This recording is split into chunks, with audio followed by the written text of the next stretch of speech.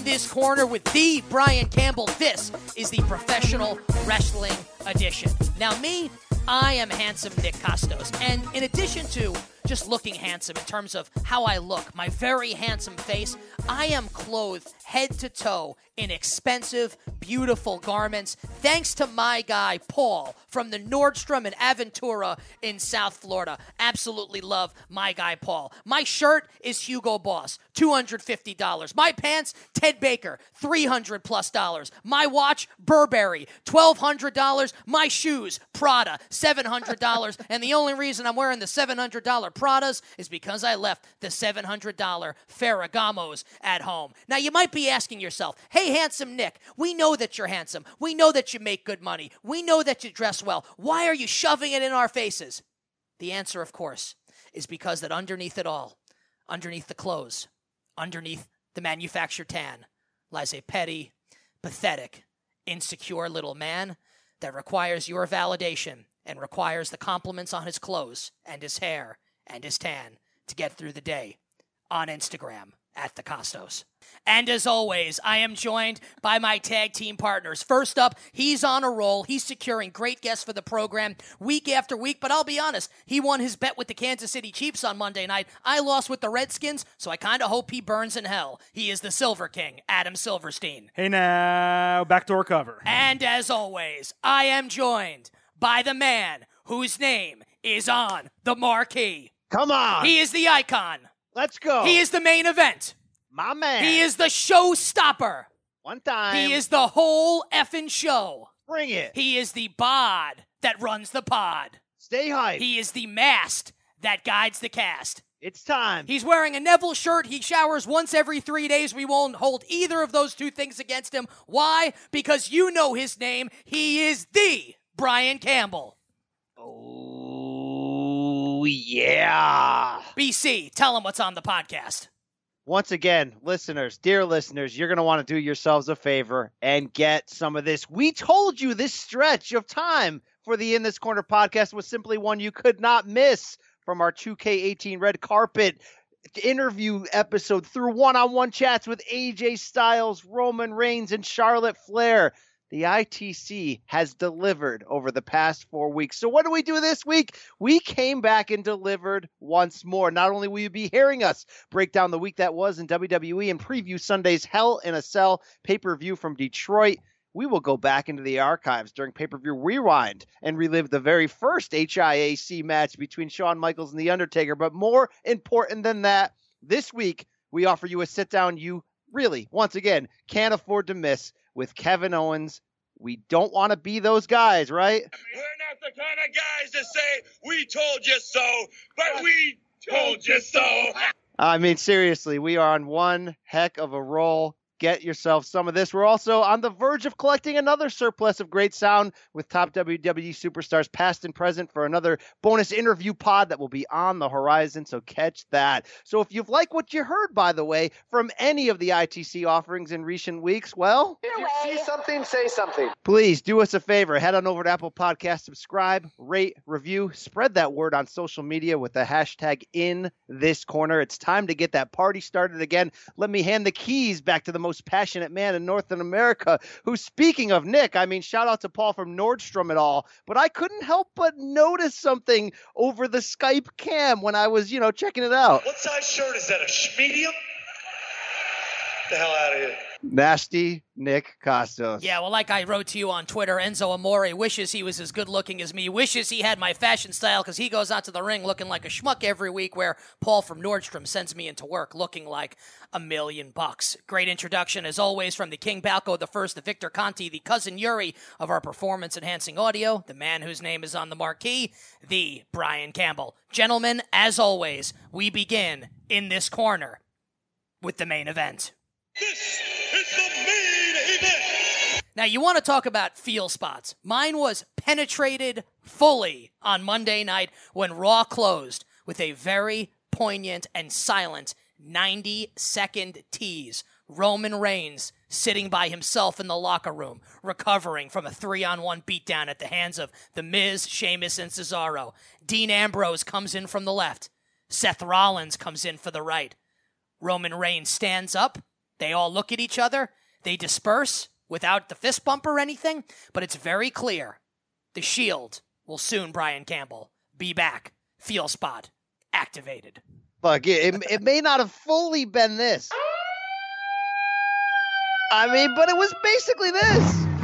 I'm fired up right now. Look, I don't want to hear that it was too predictable. I don't want to hear that it was too soon. I don't want to hear any of that because, Nick, sometimes when you break it all down in pro wrestling, in this art form that we spend a lot of our weeks putting our attention in our mid to late 30s into this, sometimes it just works out great when the fans get what they want. And seeing the Shield reunite something that worked so well, that ended at such an important time and launched 3 superstars out there, I don't want to hear if there's any wrinkles in the way they presented this, because the fact that they are presenting it is a feel spot moment to begin with, worthy to lead the show in the main event. We are on the doorstep of getting that again, and seeing that and not seeing them go to the fist, which was important to me, Nick. Seeing that locker room scene where they kind of check each other up and down, it was the perfect way to close that episode, to provide that feel spot, those bumps, those, you know, all the things that come with marking out to pro wrestling. And it was a perfect example of how you lay out a Raw episode where you start the storyline, you go back to it in and out, and then you close with it. I could not be more fired up. Go ahead, you can dissect it all you want if you were the Silver King or ready to do that. But I say don't do that, because this is what we want. We're getting it. Let's give it a chance to be great, because, man, you know, I love the mega powers. I even love that time when Hogan and Warrior got together for that brief tag team run, and those promos sounded like they were doing blow beforehand each time. I love when superstars get together for creative, fun segments and runs, and this has the potential to be something fun. I agree, and I'm shocked that you thought I'd disagree with you or want to dissect it. Who the hell doesn't want to see this? Who doesn't want to see the Shield back in action? And it comes at a perfect time for WWE, with Brock Lesnar set to take some time off. They've got to do something to keep the fans interested in the red brand until Brock is indeed back. How do you do that? You reform the Shield. So I think it's absolutely brilliant. And I love the storyline layout of it. I love the Miz's involvement. And I said last week I felt like it probably was never going to be a scenario where it would be the Miz Taraj against the Shield. So the Sheamus and Cesaro, the inclusion of them certainly adds a level of gravitas to the proceedings. And I'll tell you, this match is going to be awesome. When they do this 6-man match, the Shield against the Miz, Sheamus, and Cesaro, the match is going to be great. The crowd's going to be red hot. The promos leading up to it are going to be awesome. This is a total feel spot moment all around. And let's not lose the most important piece of this and bury the lead. This ultimately is not all about Roman Reigns, but it's probably 80% about Roman Reigns. Because now what you have, and I referenced it last week, the sea change in Roman Reigns and how he's perceived by the crowd and how he's cheered by the crowd after he beat John Cena at No Mercy, where Reigns got more of a babyface reaction last week on Raw than I had heard in quite some time, and this week on Raw as I've heard in quite some time. And what you have done now is put Roman Reigns in a situation where there is if it's not 100, a 99% chance that he is going to get cheered. Like, they are not going to cheer Rollins and Ambrose and boo Roman Reigns when the Shield gets back together. Roman Reigns is going to get a ton of face heat here that's going to propel them into the Royal Rumble and into the WrestleMania stuff with Brock Lesnar. So I think this is brilliant all the way around. I just think it's a great job by WWE for all the reasons I just laid out. Big dog. I mean, big dog all the way. How could you be a dissenter? But the Silver King, you've been known to find those cracks. Do you find any cracks in the armor of the way this has been presented? Yeah, I mean, since you're giving me that prompt to go ahead and do it, I was actually going to stay real positive on this. But you know what? I agree with you. I don't care that it was predictable. I don't care about the timing.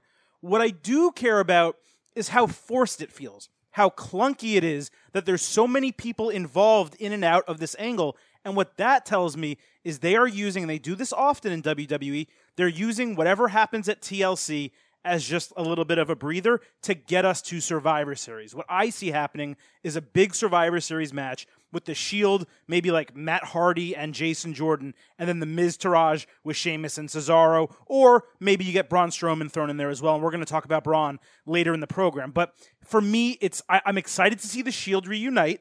I like how they did it at the beginning of the show. You know, they teased it, and then they called back at the end, which was my problem 1 week ago when I said, hey, Raw, you can't really just end on cruiserweights. Like, give me a little bit more juice. Don't fully book around the NFL. And they didn't fully book around the NFL, although That Reigns and Miz match, of course, was during halftime once again. But they brought it back at the end. They rewarded their viewers for sticking with them the whole way. So that's my whole thought process on it. Little forced, little clunky, but yeah, I'm jacked for it. All right, that was perfectly soft. I'll take that. I mean, I never know if you're going to come in and butcher. How can you? Because this is good. Hey, WWE, how about reproducing some Shield T-shirts? Right? How about going the full mile and really milk this? Because this is the kind of stuff we want to mark for. By the way, if you ever made a Mega Powers T-shirt, I'd line up outside of Stanford into the building to buy it for the first one that you print. So let's get the Shield going back on all the merch once again. A couple, and by the way, there's a Mega Powers shirt. I'm all over that as well. So let's hit a couple of the subplots within the Shield being back here. And let's start with The Miz and his continued involvement. I said this last week. I think this is probably this extended 6-month run when you include what he did at WrestleMania with John Cena and the build-up to that match. I think this is the best stretch of the guy's entire career. I mean, he is so electric on the microphone. He's really, really good in the ring. Bri, I think it's time for us to, and not that we haven't done it already, but to really lavish this guy with the praise that he deserves here, because he is really the heel focal point here of the Shield getting back together. And this is something that years ago we never would have thought, right? That the Miz would be the front man of the heel group going up against the Shield. So I just think that he's been extraordinary, and he has proven to be a worthy heel adversary for when the Shield does reunite.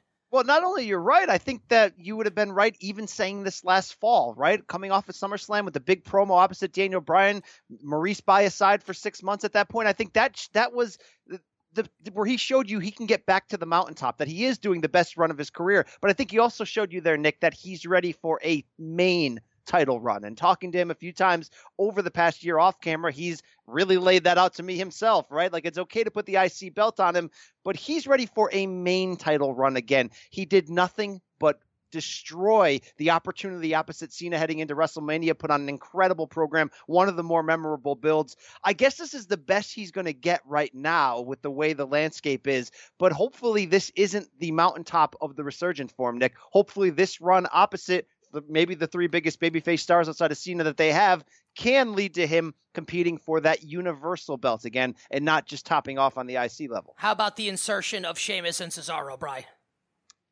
It's good because they're, and it's not that I have anything against those guys. I just don't see those guys as top guys. And you can argue me all you want. For real, that's a dude? joke. That's a joke. They're just not top guys. I'm sorry. They're really strong mid-level guys. Them with tag team belts like they were in the past years, probably the topping off point. Look, I love Cesaro, but he's not a main event championship guy. Sheamus was able to play the Authority's bully role opposite Reigns to decent success when he had the belt the most recent time at the end of 2015. But they're not the front men of this year. They're like the ancillary pieces, and they're phenomenal ancillary pieces. So that's essentially what I'm telling you. It's sort of a long-winded way of telling you that, this is good because I didn't want them with the belts anymore. They had their run. It was fun. This is the best you can do. Put them in almost a faction, right? I mean, it's not League of Nations. It's better than that already with the Remember the League of Nations? That was actually a thing that happened. Trying to forget the League of Nations. It was horrendous. And it was horrendous. It was horrendous because nothing happened. So at least now this is so my point of kind of insulting them is to say, this is the most they could do for me. This is their mountaintop point to be an accessory in the number one feud of the moment, and I think they're doing a great job. First of all, you could put Cesaro on SmackDown today, and he could be WWE champion. Better than Jinder Mahal, probably better than Shinsuke Nakamura would carry the belt. This guy, you want to talk about a main eventer? Cesaro is one of the top guys in WWE if given the opportunity. The problem is, he's not given the opportunity, and he's stuck in this tag team. And I'm not saying that's bad. I love this tag team. I love them as champions. I love them as non-champions. But I'm all in on Cesaro. You can give that guy. There's a reason he doesn't. There's a reason he's not getting what as many fans want him to get, which is a run at one of the top belts again. To get that kind of push in the ring, he can be the workhorse with anyone. But guys, I'm sorry, he doesn't have the charisma to be a top singles guy. Here's where I disagree. Here's where I disagree with you guys on that point. Bri, disagree with him. You were there with me. We stood shoulder to shoulder. If I was the same height as you, we would stand shoulder to shoulder, but close to it. And we interviewed Sheamus and Cesaro for 15 minutes at the WWE 2K18 event the Friday before SummerSlam. And then Cesaro came back and did another 10 minutes with us. And I was floored by how much charisma these guys have. And I'm not going to relay the story the conversation I had with them off air. I'm just going to say what I said. What I said to them was, I don't understand why WWE doesn't give you guys a microphone and send you out to the ring and give you 10 minutes to do your thing, because they would entertain the hell out of the crowd. I don't think it's their fault. I think it's WWE's fault. Look, it's WWE's fault in the era that everything's scripted, one. But number two, look at what you said. They were so great playing off of each other. Yes, as a tag team, which is the peak of what they can do in WWE together, because separately and individually, specifically Cesaro, he just doesn't have it. Guys, there's a reason why Vince McMahon in that now famous podcast, right, end of 2014, early 2015 with Steve Austin, when pressed for a guy who's not grabbing the brass ring, it's Cesaro. I'm not saying he doesn't have the ambition. He just doesn't have what it takes to be a top guy. We're going to love him, but he's not Daniel Bryan. He's not going to end up going over the mountain. I'm sorry. That's just the way it is.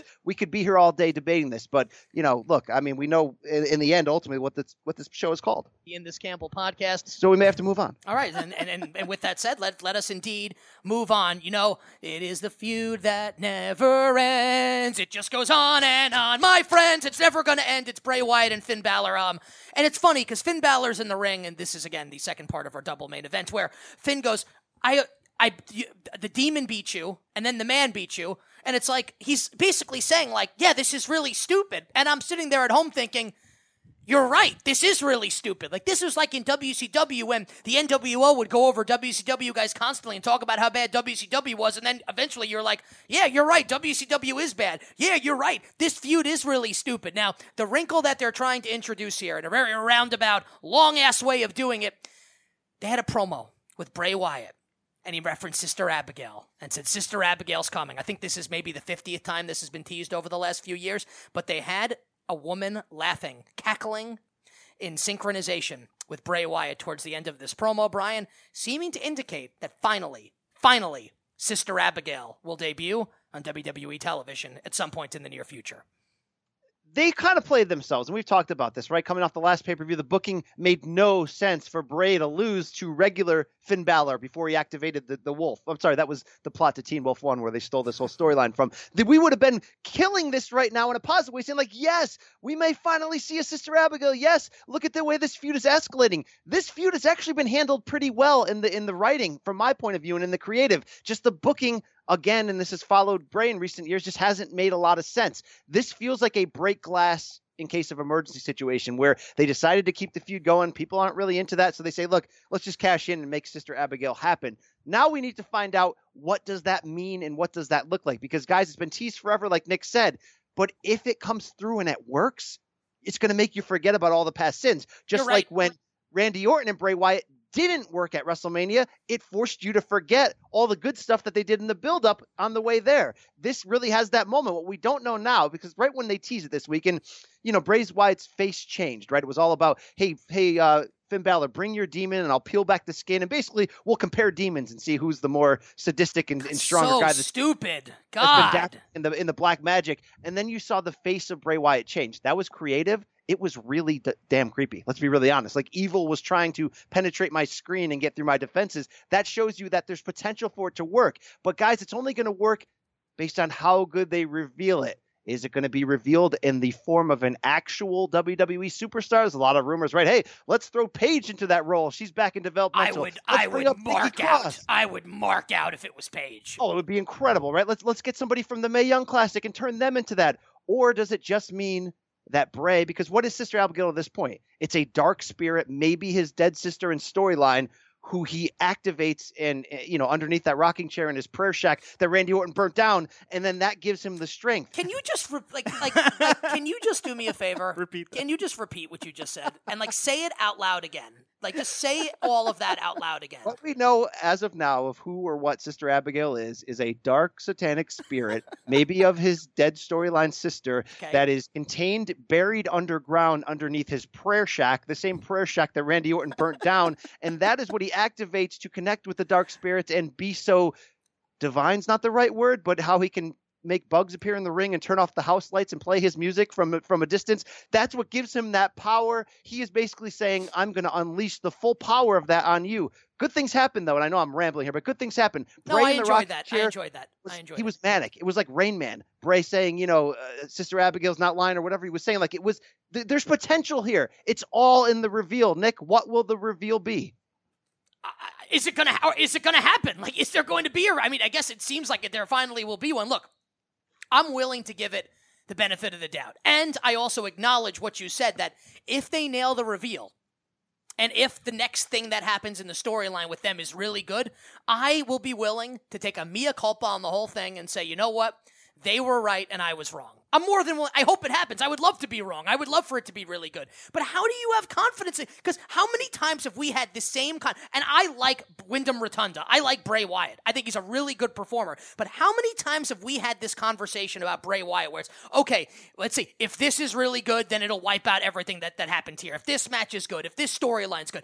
It's never good. Like, I made you repeat that for dramatic effect because it's so damn ridiculous. Like, is this the plot of a Stephen King novel or is this professional wrestling? What the hell are we talking about here? Now, I'm still, because I'm a sap and because I'm a mark and because I love this stuff, I'm willing to give it the benefit of the doubt. I'm willing to give Bray Wyatt the benefit of the doubt here. Do I know what the hell is going to happen? I don't. I hope it's going to be pretty good, though. Silver King, any sort of confidence, and there is a pro wrestling sheet report out there that may lead us in the direction that could be going. Yeah, I mean, do we want to give a little, hey, spoiler warning, maybe fast forward 60 seconds, you got a little sound that we can do so people know? That's a good warning. Fast forward 60 seconds if you don't want to hear what might happen according to the dirt sheet. Okay, so here's your warning, fast forward 60 seconds if you don't want to hear this. But according to Pro Wrestling Sheet, Sister Abigail is Bray Wyatt. Bray Wyatt is Sister Abigail. They will be the same person, and it will be a part of his character, just like the Demon is part of Finn Balor's character. So that just Willow. Remember when Jeff Hardy became Willow in TNA and looked like an absolute creep show? Anybody watch? I have to tell you, if that's what it is, I'm done forever with Bray Wyatt, and that's unfair to like Bray Wyatt the performer. Like, if that's what they like, it's like the Black Scorpion. Like, they didn't know what the hell to do with it, so they made it Ric Flair at the end of the day. That's classic. Don't you dare step on that. No, it's not classic. It's classic in the sense that bad things in wrestling are classic. So no, that would be horrendous if that's what this was. Horrendous. I agree with Nick, because what you want is something new introduced to you. If you're going to bring in Sister Abigail, look, they're probably not going to make it Paige, or they probably wouldn't make it Paige, because she's known to the audience. She has a fan base. You're kind of ruining her a little bit if you do that. And people, it's a long-awaited return. Nikki Cross has kind of already established her character in NXT. What you hope is they do something like they did with Braun Strowman, where it's someone they've totally kept off TV, and they bring him in, and you've never seen him before, and you get stunned by them, and they just dominate, and now he has a little mini stable again, because it's two of them, not just one. But if it's going to go the direction of the spoiler that you guys would have heard if you didn't fast forward, I think it's bad. The one good thing that I am totally bought in on is, you know what I didn't hear Monday night on Raw? I didn't hear anything about the extraordinary Finn Balor. It was dropped after 1 week, so thank you, WWE. Right when it came out, they gave one. They said was extraordinary things, then but never forget on that. I take it back. This brings me to the last point here in our double main event. Bri, does Finn Balor have it? Does he have Oh, yeah. Yes, he does. He does. He does have it. He has a look in his eyes and in his aura. I don't mean to get creepy with you, but he has it. He has the it factor that you can't describe and that you can't teach. He's undersized. Maybe it's going to either work best as a babyface coming from underneath or as the leader of a heel faction. Bullet Club, anybody, it's going to work in either way. But yeah, it's going to work, Nick. At SummerSlam last year, it worked when he beat Seth Rollins, right? The fans booed that blue belt. But outside of that, it worked. He unfortunately got injured. It is going to work. You just have to plug it in and activate it, okay? Activate the crap out of it. Let's do this. Is he good enough on the microphone to carry a show? No, but here's the thing. Look, is AJ Styles tremendous on the microphone? No. Who's better in your opinion, AJ or Finn on the mic? AJ a little bit better, but Finn's better. A little bit better? I would say AJ's a good amount better. I don't know. Look, we're seeing Finn as a pure babyface. Finn was really good as a heel leader of the Bullet Club, right? If you did something like that again, you may see a different performer. Seth Rollins is a babyface, not that great on the mic. Let's be really honest, right? Tremendous as a heel. Sometimes there's that breakdown. I think Finn is just so good, like AJ, where he can just elevate his whole game. Yes, plug him in. But the real long-term question here is this just going to be what we always think with Bray, where, he has his theatrical moments, but then he always loses to the bigger star and essentially is a top-level jobber, Jake the Snake Roberts of 1988, or is this going to be some kind of swerve where Bray finally does get a lift from this? I don't think it's going to happen, only because I feel like I've touched the stove too many times as a professional wrestling fan, and I've been burned so many times. I don't know if I'm willing to touch the stove again, but look, we'll see what happens with it. I'm cautiously optimistic. I think the Finn Balor conversation is one that we will have to revisit moving forward here, because I agree he's got all the tools. I want to see a little more from Finn Balor when he's on the microphone. I'm not saying he can't do it, but I'm just saying that I want to see it. And that does it for the main event portion of our show today. Now, we will get to the Kevin Owens interview coming up momentarily, but first, we must hand things over to Comrade Silverstein, the Russian judge Brian Campbell, for this week's edition of Hero or Zero.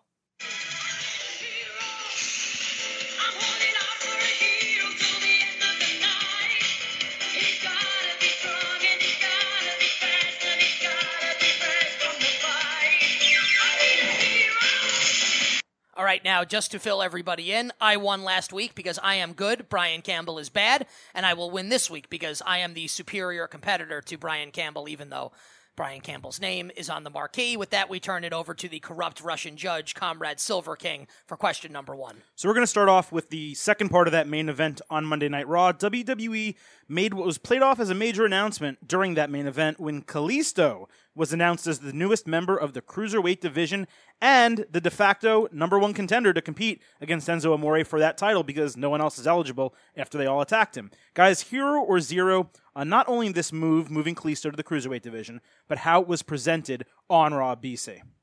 And first, we just didn't hit it in the main event. The real main event of Raw, like you said, was Miz versus Roman Reigns, and that match delivered. Let's not miss that point by any means. This was your de facto main event second week in a row. And second week in a row, this was a massive hero. And when I say this, it's the idea that the Cruiserweights could somehow be in the main event and make it work. And it was all because of Enzo Amore and the incredible one-by-one verbal undressing. It's the gift that keeps on giving on Raw. Absolutely hilarious how he broke all the guys down. Did they want a better build-up and reveal to what we got with Kalisto? Of course they did. But did the fact that Kalisto came out to dead air ruin this segment? I say no. I say still overall it's a slight hero from this regard because you made good on what was wrong. You repaired what was broken. And what was broken was Kalisto having no role on WWE when the reality is he's really small and he's a really good worker and he really belongs in the home for really good small workers, which is your cruiserweight division. Made 0 sense having him be a jobber to the stars and not be in this division. So they repaired that. He came out. He's going to feud with Enzo Amore. Look, he's not really over, certainly not on the mic. He's not really over outside of the fact that he does cool moves. And Enzo, to open 205 Live this week, undressed him beautifully with a breakdown of his outfit to everything, of really what makes Kalisto not work. But where he does work is in the ring. He belongs in 205 Live. I'm going to reserve judgment on whether Amore and Kalisto can put together a good feud. Let's see what happens. It's a slight hero. I loved last week. Enzo closing Raw. I thought it was inventive. I thought it was new. I didn't have a problem with it because the Cowboys were playing on Monday night. I had a major issue doing it 2 weeks in a row. And I found myself watching this on Monday night, and I didn't watch it live because I was watching the Monday Night Football game, so I caught it last night on Tuesday night. We taped this on Wednesday. And I'm sitting there thinking, really?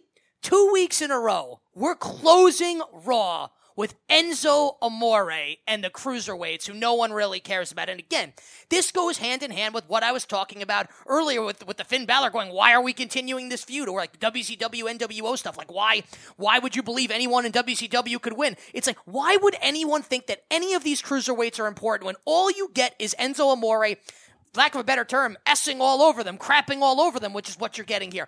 I like Enzo, and I think he's good in this role. But to have him close out Monday Night Raw 2 weeks in a row, I think is an extreme miscalculation here. I got it last week because you're going up against the Cowboys on Monday Night Football, the biggest draw in the National Football League. This week it was the Redskins and the Chiefs. So we had this argument last week where I said, you guys don't understand the television business because you were going, why don't you put it in the main event? I did have a problem with it this week. Like, give us something to end the show that's actually halfway decent. Like, I like Enzo Amore. I like this angle. It's not a main event angle. It's just not. I'm sorry. And if they really are going to do this every week and mail in the last 15 minutes of Raw, I'm not going to freaking watch it, or I'm going to fast forward through it. Give me something to end the show on a good note. Even though I watch it on DVR, the point is that I got it last week because it was the Cowboys. I didn't get it this week. I didn't like it. And we buried the lead here. The lead is not Kalisto. The lead was that Enzo closed the show twice in a row. The Kalisto thing is like, who the hell cares? Maybe they put together a good match. Maybe they don't. It's not about Kalisto. It's about Enzo. So that I don't really care about. But having Enzo close the show 2 weeks in a row, a massive, massive zero for yours truly. So I totally agreed with BC on Enzo simply dressing down everyone. It was funny. It made me laugh. But Nick is 100% right. It ruins all those wrestlers, and he finally came around, BC, to our side. And if Nick's going to come join us... I was not coming to your side. On the right side, no, then that's he's going to... You're about to lose the point I was going to give you, but now Good. you get the... I don't care if I lose the point. But we will not put words in my mouth. I did last week. You guys were wrong. This week, that argument holds merit. No, last week, it did not. No, because last week, I wasn't just talking about that episode. I was saying what they were doing... period, against Monday Night Football, and they did the same thing this week, so you're agreeing with it. It was the Cowboys last week. But it's going to be every point. week, though. But it's going to be every week. And you know what? And if it's, you know, can you give me, I get if you don't want to give us Roman Reigns in the main event, but can you give us something better than Enzo Amore in the main event? Like 2 weeks in a row, like they really like the creative staff, all the hundreds of freaking writers that they employ can't sit and come up with something better to close the show than Enzo Amore 2 weeks in a row talking to Drew Gulak and Noam Dar. Like really? This is what we're getting at 11:03 p.m. on the East Coast? Drew Gulak? Really? Get this guy off my freaking screen. Listen to that Greek fire. Yes, they deserve to die. I hope they burn it. I mean, this guy's a Greek. But I mean, are you like, this is Cedric Alexander, Rich Swann? Get the hell out of my face. Put them earlier in the show or put them on. I don't want to see these guys in the main event. And it's the same freaking promo that he cut last week. It's the same thing. Like, what was different about it this week? They basically did the same segment twice in a row, except instead of the Neville beatdown, you got the Kalisto reveal. You know who cared? Nobody. BC, you got a lot. It doesn't fit. If it doesn't fit, you must acquit. BC, you got a long road back to win this Hero or Zero segment. All right, that point goes to Nick. And that's 1 point, though, guys. Still 1 point, right? Yeah, it was but a nice slam dunk. Still yeah, worth well, we're one. here, but the Silver King's judging here. We'll see how it goes. The judge has been swayed a little bit in this episode. Okay, also on Raw, guys, number 2 here.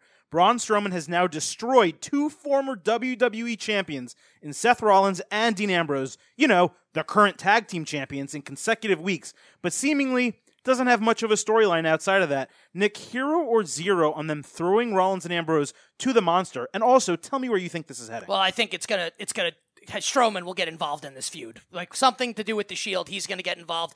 I have no issue with him going over Rollins and Ambrose because let's be honest, they buried Braun Strowman at No Mercy when he lost to Brock Lesnar. So Braun Strowman has to get his heat back. And I love the vicious power slam to Kurt Hawkins, and then he went over Ambrose. Last week goes over Rollins this week.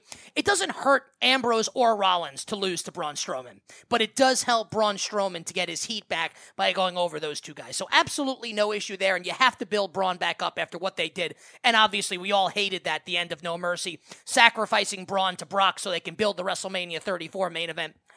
Make that even stronger. And I do think that Strowman will eventually get involved in the Shield storyline, and I think it's going to be pretty cool when that happens. And I look forward to a very interesting dynamic, which I'm sure we'll see, of the smarmy heel, The Miz, on the same team with the gargantuan badass Braun Strowman. We've seen Miz play that role to perfection before in the past with others, including The Big Show. So I think that this is going to end up being pretty cool. This is a hero for me. I'm going to give it a slight zero here, and mostly because although the matches were good with Braun Strowman against these top-level heels here, the tag team champions, it didn't seem to make a lot of sense to me. It seemed like filler, like Silver King said earlier, to try to get us to move the chains, to get us closer to the big pay-per-views coming up. And I'm not convinced 1 week later that this means these were table setting or seeds planting for Braun to eventually get into this overall Shield situation, because now they have more than enough heels to feud with, right? Miz, Cesaro, Sheamus, and whatever's left over of the Miztourage that the Roman Reigns didn't beat down with chairs this past week. It's already kind of a crowded house. So in that case, it's a slight zero, because why are you jobbing out Rollins and Ambrose right ahead of this big angle when they're already getting beaten down by Cesaro, Sheamus, and The Miz? Why add this extra step outside of just trying to hold viewers with top stars, who might be starting the Monday night game and flipping over to see what's going on Raw? It seemed like you kind of just jobbed out these top stars for not a lot of reason when, yes, Braun Strowman should beat these two guys, but Roman Reigns also went over Braun Strowman. So now if you're comparing Roman Reigns to his former Shield mates, it kind of downgrades his former Shield mates. So I'm not getting it in the overall storyline, because it's not like Roman Reigns came back to rescue the Shield. If that was the storyline they were talking about, Rollins and Ambrose are not as strong individually and they got beat down, well, they need Roman to reunite the Shield to fight off the bad guys. That would be one thing. But in this past week, actually 2 weeks in a row, it's Roman Reigns who ended on his back with heels standing over him. So I don't really get where we're going here. And when I don't normally get it, that usually means all it is a ratings grab to move the chains, and that's when you get me annoyed. You got to have a plan. It's a 0. So, BC, I agreed with you coming in, but Nick makes a very, very good point about Strowman needing to get his heat back. And if you're not going to feed him Reigns and Samoa Joe's not there, and you're not going to give him The Miz, who else is on that show that him beating actually matters? And the answer is Ambrose and Rollins, and Nick gets the point. Oh, and what is Nick wearing, like a sexy musk today? And Nick takes a 2-0 lead. By the way, just for the record, my Bond number 9 Chez cologne, $300, very expensive and smells very good. I think you maybe gave a few drops to the Silver King. This is crooked comrade judging at its finest. Moving on. You always complain when you're losing. That's who complains, the losers. Number 3, Adam Cole made his WWE in-ring debut during last week's NXT main event. He defeated Eric Young of Sanity in that match. BC, hero or zero on how Cole and the faction with the worst name for a faction in WWE history, second worst name, how they're coming together and how they're being presented on NXT. Hero or zero. Well, what's the first? You can't tease us. You can't tickle the bag. If you tease the bag, you're going to get the mess. Well, your least favorite of all time. Welcoming committee is the worst. Oh, that is the worst. You're right about that. Look, I'm going to win the point here because I'm going to add here and put over the Silver King. When Adam Cole in this Undisputed Era first started, he gave me his typical dissenting reaction, which was basically a text message that said, these guys might be too small to pull this off. These guys might not be big enough. Where's the muscle in this faction? And my natural reaction was, no, these guys can work. They got an MMA style. Adam Cole is a leader. This thing is going to work. I might have to give this a slight 0, though, after Adam Cole's NXT debut. For some of those reasons Silver King mentioned, when he comes out with his shirt off, I know his history in Ring of Honor. He's a great worker. But to pull off what they're trying to pull off here, which is a invasion of a heel team that wants to take over and beat everybody up, him coming out with his shirt off was a little bit underwhelming. He's in great shape, but he's also small and skinny. And while Adam Cole can work, and that body type can work as a babyface coming from underneath, I'm not sure it's fully having the impact they intended right now. And look, it's not the 1980s. This isn't a big man territory. Times are different. But with that said, there may not be enough muscle in the Undisputed Era. And when you add in the fact that that name absolutely stinks, I'm not really overwhelmed here. I'm pretty underwhelmed. Match with Eric Young, pretty good. Good spot where Young, instead of trying to finish off Cole, instead splashed both his teammates and O'Reilly and Fish. Decent spot. Didn't overall really move me. They're going to need something else, and it may in the end, it could be muscle, because that's what I think they need to act a little bit scarier, because they're not diabolical heels. They're not coming to kill you. They're coming to beat you up and take over you. And I think they need to be a little bit more rugged and physical to show that. Let me ask you, how much smaller is Adam Cole than Shawn Michaels? Much smaller. Much smaller. Much smaller. Not slightly smaller, much smaller. That's what you're going with. I mean, Adam Cole's 5'11", 210. What's Michaels? Michaels is like 6'2". I'm talking like in terms of muscle definition. Much smaller. Much smaller. So I agree that Adam Cole's got to get into the weight room if he's going to eventually make it to the main roster and make an impact. I don't think there's any question about that. But, Bri, I think that you answered your own question there. What eventually got Shawn Michaels really, really, really, really over? Diesel. The adding of the muscle to this stable. I agree with you. The Undisputed Era right now needs a little something. And I agree that Adam Cole needs a little something. This is not Ring of Honor, where you do have to be a little bigger. You don't have to be Braun Strowman, but unless you're Daniel Bryan and you catch lightning in a bottle, chances are it's not going to work. They're not going to buy you to that level. But I think Cole is so good in the ring, and he's got so much natural charisma. Get in the weight room, bulk up a little bit. He's going to be in NXT for 6, 9, 12 months. It's going to be a while before he's on the main roster. I still think that there's time for them to pull it off. I loved what we saw the night before SummerSlam. I think that this has got a lot of potential, and I'm a huge Adam Cole fan, baby, so I'm going to give this a slight hero thus far, but I do admit that they have work to do. Similar points. BC admitted I said it first and was a little bit more eloquent there. He gets the point, and it's 2-1 Nick heading into number 4. Silver King should not be judging eloquence from anybody, but that's a story for another time. Yeah, good luck winning. Go ahead, Mumbles McGee. Let's get to question number 4. Good luck winning the next 2 points. You know my opinion, guys. Nia Jax made a star turn at No Mercy in September, yet on Raw, she was back to serving as Alexa Bliss's bodyguard just weeks after turning on her ahead of that fatal 5-way match.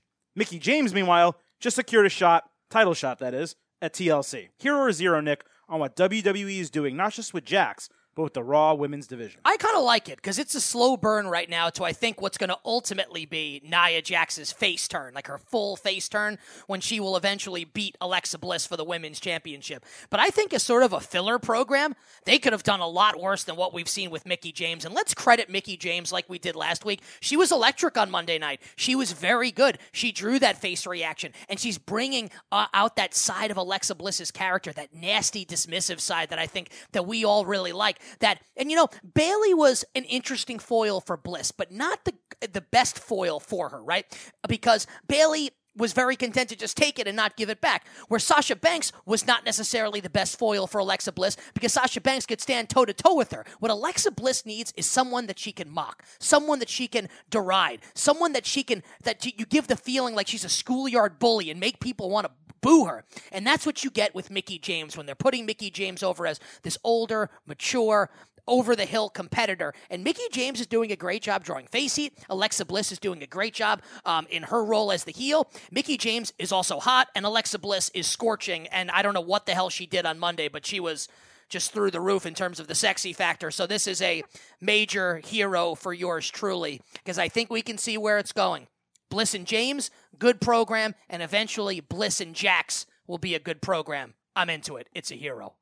Nah, it's a slight zero, and it's disappointing because it overachieved the first week, and this week what it lacked was like relevant psychology that made sense, right? It's not just the biggest sore thumb from the situation. It's that why is Nia Jax, without any explanation in the storyline, going back to just being Alexa Bliss's bodyguard and being okay with that, protecting the champion for no reason when she's shown you in recent weeks that she's A, a force, and B, she's destructive inside, right? She's got ambition. She wants to show you that she's number one. That made no sense. The further psychology really annoyed me when in this match, Mickie James gets beaten down. This was a long match. I mean, it was 2 segments. It was probably pushing on 12, 13 minutes. And after 12 minutes of getting beaten down, she hits one tornado DDT, and that knocks out Nia Jax cold. This same monster who plows her way through the ringside barrier and stands right up. It just didn't make sense. And to see Alexa Bliss have to come in and force the DQ finish. If Mickie James is really that old, decrepit person you say she is, then why are you coming in to break up the match? And why does one DQ win give you a title shot from Kurt Angle? It just felt too forced and too cheesy. Didn't overachieve like week one. It's a zero. BC nailed it. In kayfabe, Nia should be pissed that Mickie James is getting this opportunity. She shouldn't be defending Alexa Bliss. She should be wanting Mickie James in the ring to become the number one contender. That should have been a number one contenders match, if anything. And you're right. She didn't even hit her with the Mick kick. That's BC's point. Absolutely wrecked Nick there. So BC, you didn't, and no, don't bring up the 04 ALCS. I'm wearing a bloody sock right now. I haven't showered in 3 days. Oh man, you're about to see. You guys are going back and forth on who's winning and losing my favorite. You can't be bringing that up. That's why you're disgusting, Brian, because you don't shower, which is really gross. I was at that game, by the way. I was at that game. You were at Game 7 or Game 6? The Schilling game. Believe it. Remember when A-Rod tried to knock the ball out of the glove at first base? It was Bronson Arroyo, that turd. You didn't think that this was forget about you make some good points, and I understand where you're coming from. I think that there's more to be explained in this, and this leads me to this. Were you not entertained though by the Alexa Bliss Mickie James story on Monday night, or you just wanted more from it? Because I was entertained by it. It was enough for me. When there's bells and whistles going off around you that's saying, this doesn't make sense, it was hard to embrace it like I did the week before when they overachieved because they were hot and they were talking fun trash. Fair enough. All right. The championship question, number 5. After what I judged as a failed Raw invasion last week, the Young Bucks were hit with an actual cease and desist for their too sweet, hand gesture and the words, and a couple other things from WWE. They responded by releasing a cease and desist t-shirt, as they want to do. Hero zero, both for how WWE and the Young Bucks are handling this situation, BC. I think it's going to be a weird indirect hero here because it kind of makes sense. Like, you poked the bear last week. You tried to kind of make a big leap in sort of this cool retro thing you've been pushing, trying to get attention. Well, they screamed and stood on the mountaintop and said, look at us, like we said. And what did WWE do? They reacted and said, all right, you've poked the bear. You got our attention, so we're going to start to handcuff you a little bit. But I say it's maybe a slight hero in the long run because I think this somehow oddly helps the Young Bucks in the way that their fun invasion attempt, which I said last week really wasn't so fun in the end, it was a little bit forced and cheesy, wasn't able to, because now that there is a cease and desist, they are so creative and fun enough that they're probably going to make more mileage out of this and get more attention than they ever would have originally. They've already come out, like you said, with a cease and desist Bullet Club Young Bucks t-shirt. That's pretty fantastic. And in their show, being the Elite, they're really going to play this storyline and milk it for what it's worth. It's going to end up being a slight hero where I'm not sure they knew it was going to be by attempting that in the first place. Let me tell you something.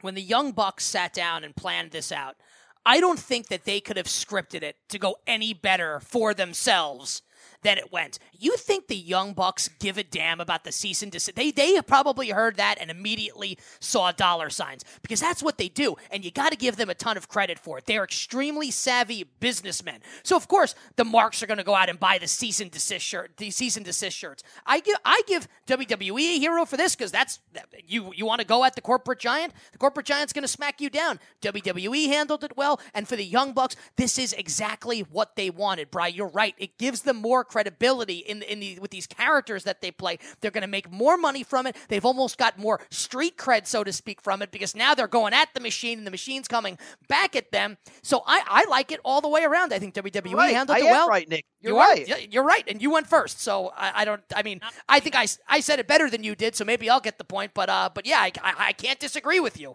I can't Remember disagree. that time Nick said this? Not only did he not win it, I felt that he lost it. Nick just lost it, but we had a good run, It was a good run. You did say it a little bit better, but what happened in this edition of Hero Zero is I tried to put you over in the first question. You didn't take it. Then you came back and insulted me. And then you repeated BC's point in 5. So you know what happens when all that goes down? BC wins. So Silver King, you have just admitted that Silver King, after resisting this entire time and saying he's not a corrupt judge, he doesn't just want to give the point to people that agree with him. Silver King, you have taken your mask off and you have revealed your true self to the audience as being a very miserly, really corrupt judge who's obsessed with himself and only wants people to put him over. You just admitted it, and now you have to admit it. I have put the words in your mouth, and now it's time for you to say them yourself. As you said, or as BC said about WWE, you poke the bull, you get the horns. Silver King, I want you to admit that you judge. No. It's both. I want Silver King to admit that he judges Hero or Zero based on who agrees with him more. I want you to admit it, because you basically just said it. Now you have to admit it. I judge based on who made the better points. I always do, including this time. But no but. Bri, you heard what I heard, right? It sounded like the Silver King admitted it. He made the list joke and he didn't follow through. You know what happens when you repeat BC's point? You know what happens? What's that? You lose Hero or Zero. You lose Hero or Zero. And in this case, Bri, it takes us to a sensational sit-down interview that you and I conducted yesterday on Tuesday with Kevin Owens. Lead us to it, good sir. Yeah, that'll be Hell in the Cell this weekend. We will get to that and much more. But to hear KO talk about the mindset of being in this business and being a genius in this business, it's not hard to come out of this respecting him even more than you did on the way in. Let's hear from Kevin Owens. In this corner podcast, very pleased to welcome in Kevin Owens, just days away from Sunday's WWE Hell in a Cell pay-per-view card from Detroit. That's 8 p.m. Eastern on the WWE Network. Kevin, we're very excited to get you on this program. You'll be in that aforementioned Hell in a Cell match opposite Shane McMahon in what has been an incredible build to this feud. I want to hit you right off the top with something as generic as possible. You're the best pure heel in the business for my money right now. What goes in 2017 to making a great heel? People throw these words around so much: heel, baby faces, shoot, kayfabe work, all this crap that they hear. They hear other, they hear wrestlers say. But I can honestly, genuinely say that I'm not trying to be a heel, and I don't know if that makes me a good performer or a bad performer. I'm sure many veterans of the industry will have their opinion on what I just said, but I try to do the best performance I can, and I try to achieve the goal that I know is required of me. And that often leads to people hitting my guts, and it leads to other people loving what I do.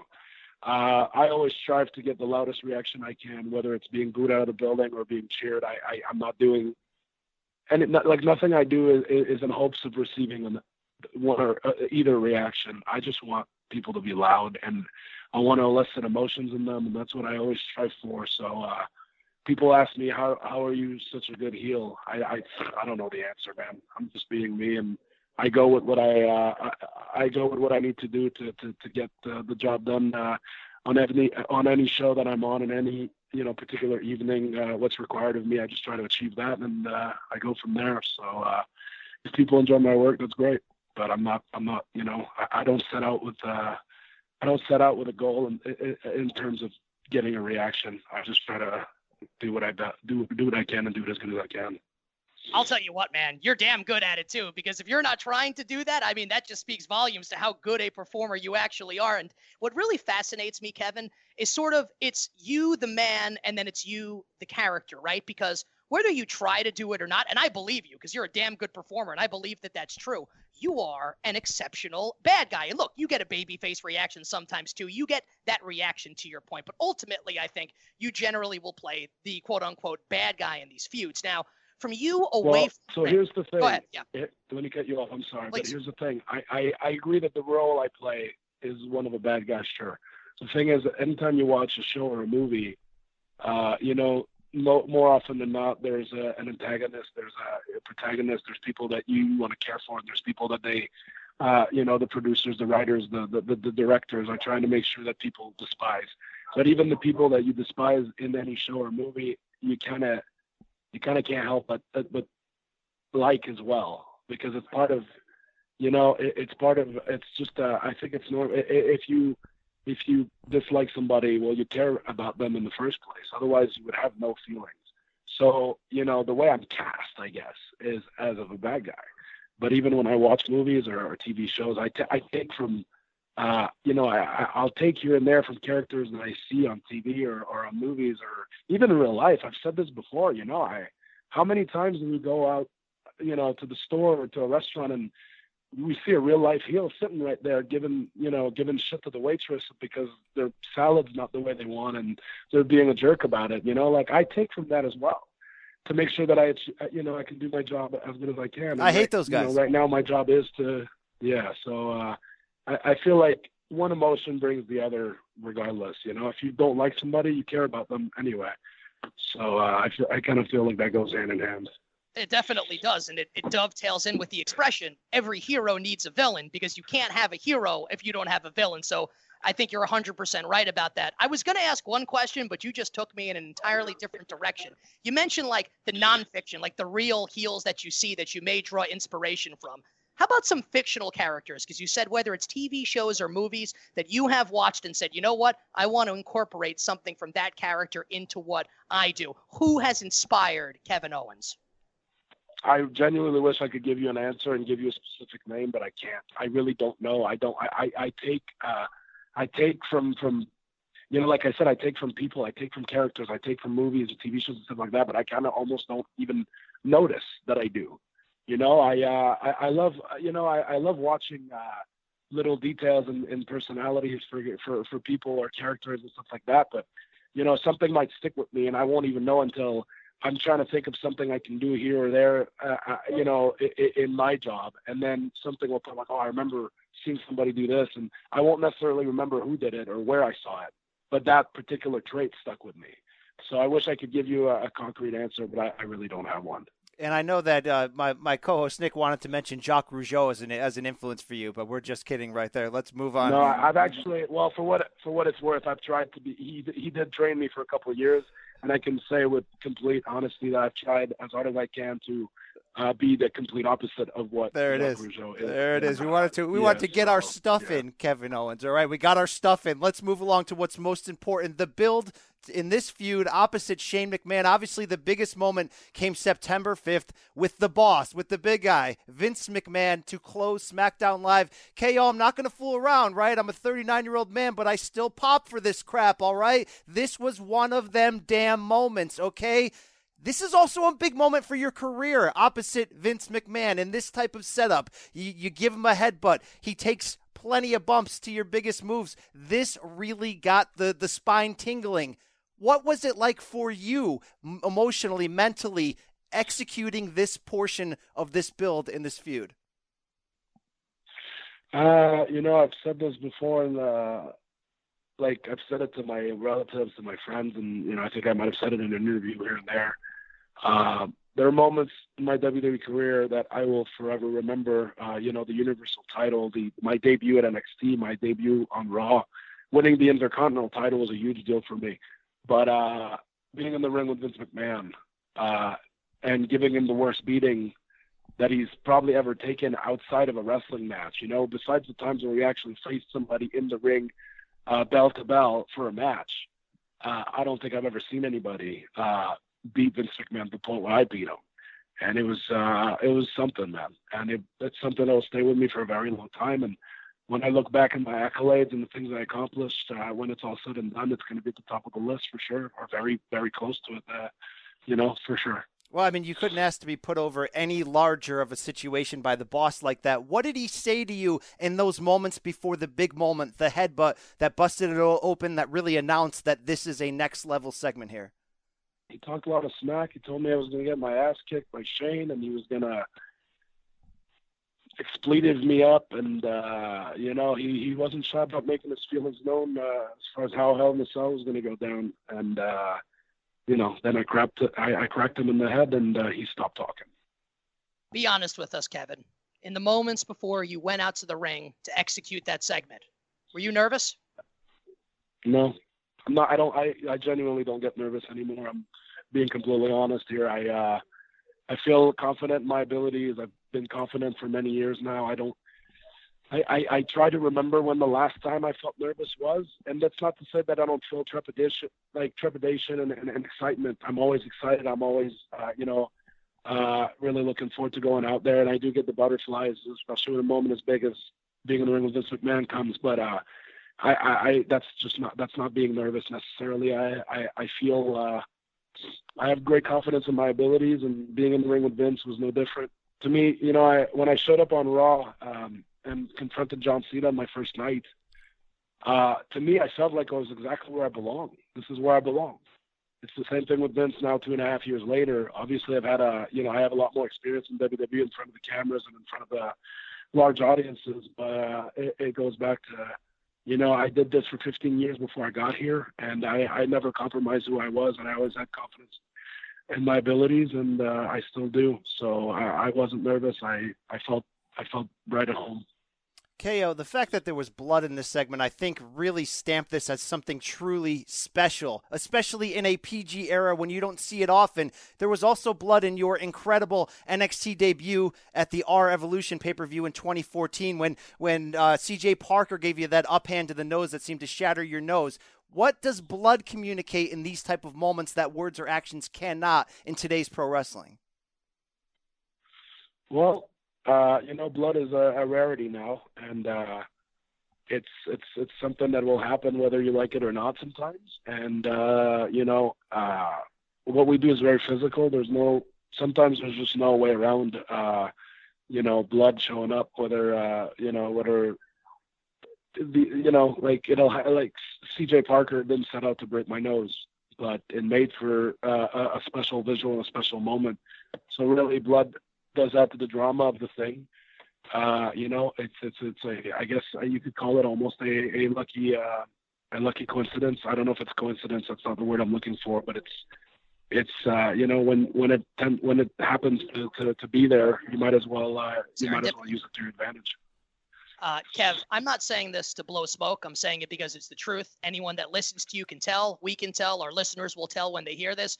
You're a really sharp guy, a really smart guy, and very interesting to hear you break down your character, your thought process, the world of pro wrestling. I'm curious, for you, the performer, when you sit down and think about a match, and this is one of those terms that people probably overuse, right? Like on the internet, etc. For lack of a better term, a gimmick match like Hell in a Cell. How much different is your mindset and preparation going into a match that has more variables than your average one-on-one in-ring match like you have coming up Sunday night, WWE Network, Hell in a Cell against Shane McMahon? Well, matches that bring people out of their comfort zone are a lot of fun, whether it's a Hell in a Cell or no DQ last man standing, whatever it is. Even a tag team match. There's something really special about a tag team match when you have guys that know how to do tag team wrestling, and we've been seeing it for months now with the New Day and the Usos, who kill it every single time. Nobody can follow them. They rock the house and they leave people wanting more. And it's just awesome. Those guys are peak, tag team wrestlers. And when they get in there, you see it because you can't get enough. You say gimmick match, a tag team match is a gimmick match in a way. Every match that's not a singles match is a bit of a gimmick match or something to it. Gimmick match is really a stipulation. Tag team match is a stipulation. So there's something exciting about any stipulation, and I do think I perform best when I have stuff that I can that I can use. Whether it's a cage or a cell or weapons, tables, chairs, whatever it is. I do think it brings out the best in me, and I don't know why that is, and I don't know.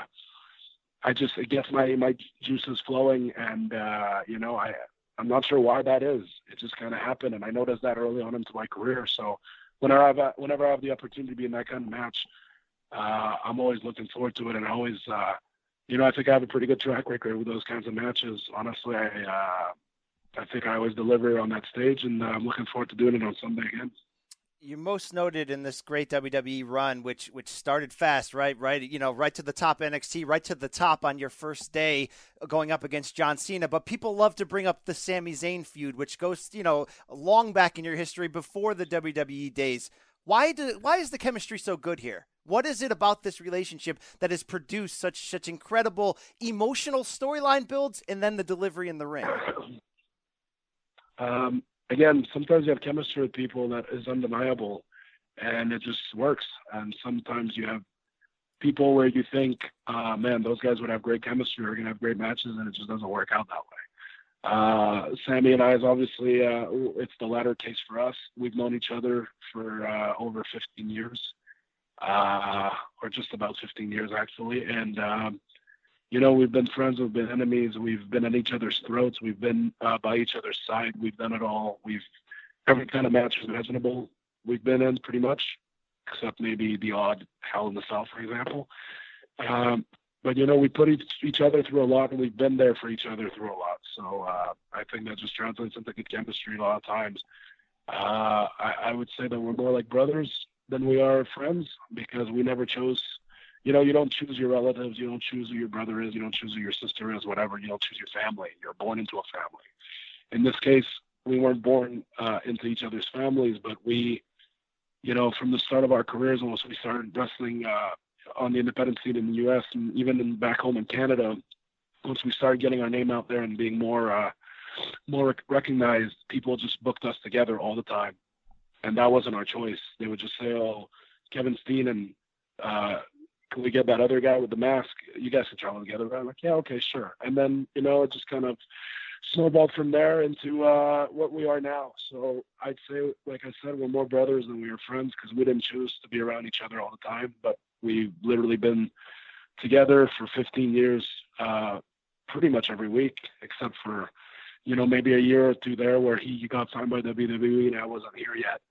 And I think when you get that kind of relationship, that kind of bond, and you spend that much time with somebody, it's very hard not to have good chemistry, So, Kev, we have a segment on our show where we allow listeners to slide into the DMs, ask us questions. We answer them on the show. And a guy that we get a lot of questions about is the aforementioned Sami Zayn. People want to see Sami Zayn in a bigger role. People want to see Sami Zayn in quote-unquote bigger programs. Do you feel like Sami Zayn deserves a bigger opportunity than what he's gotten so far at WWE?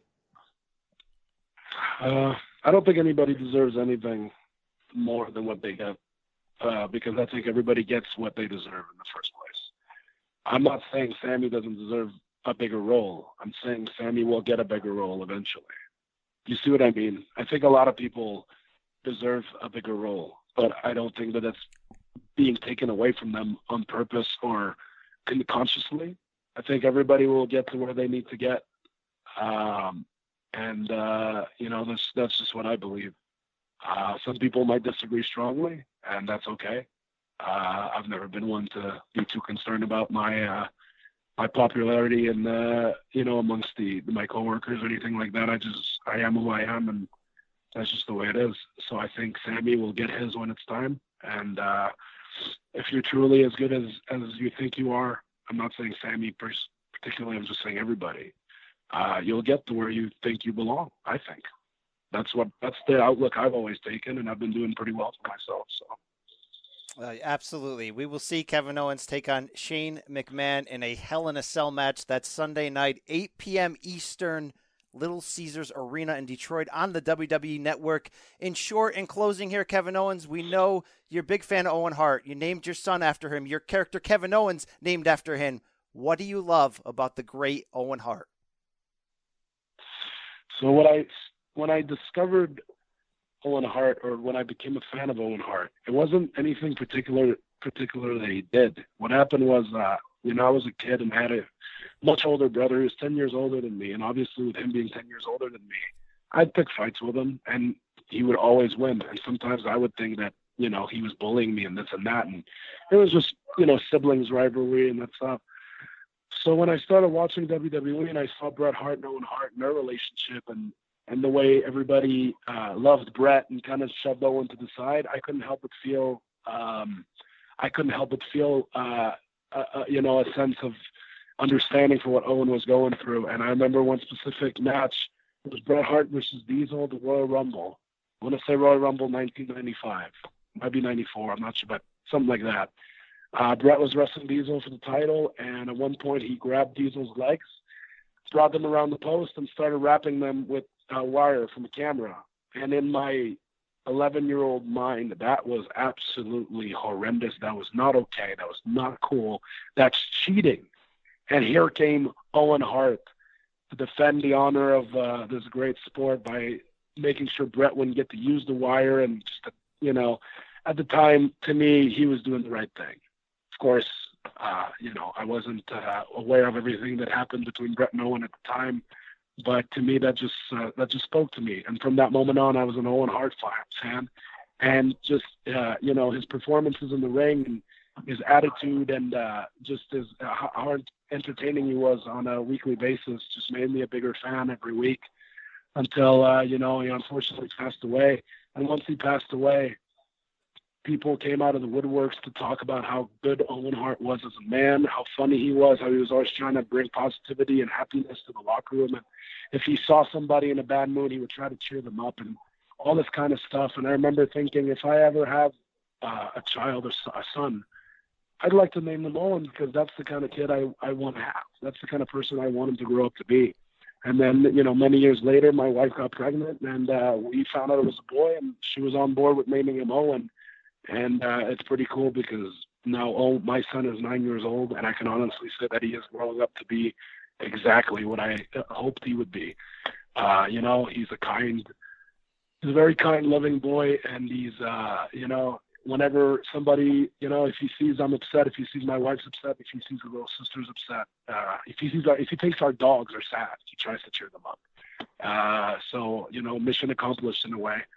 And yeah, I mean, if you're asking me what's the one thing I loved about Owen Hart more than anything, beyond him as a performer, I think what I love the most is all the stories that people told about him after he passed, just how kind and generous and nice he was.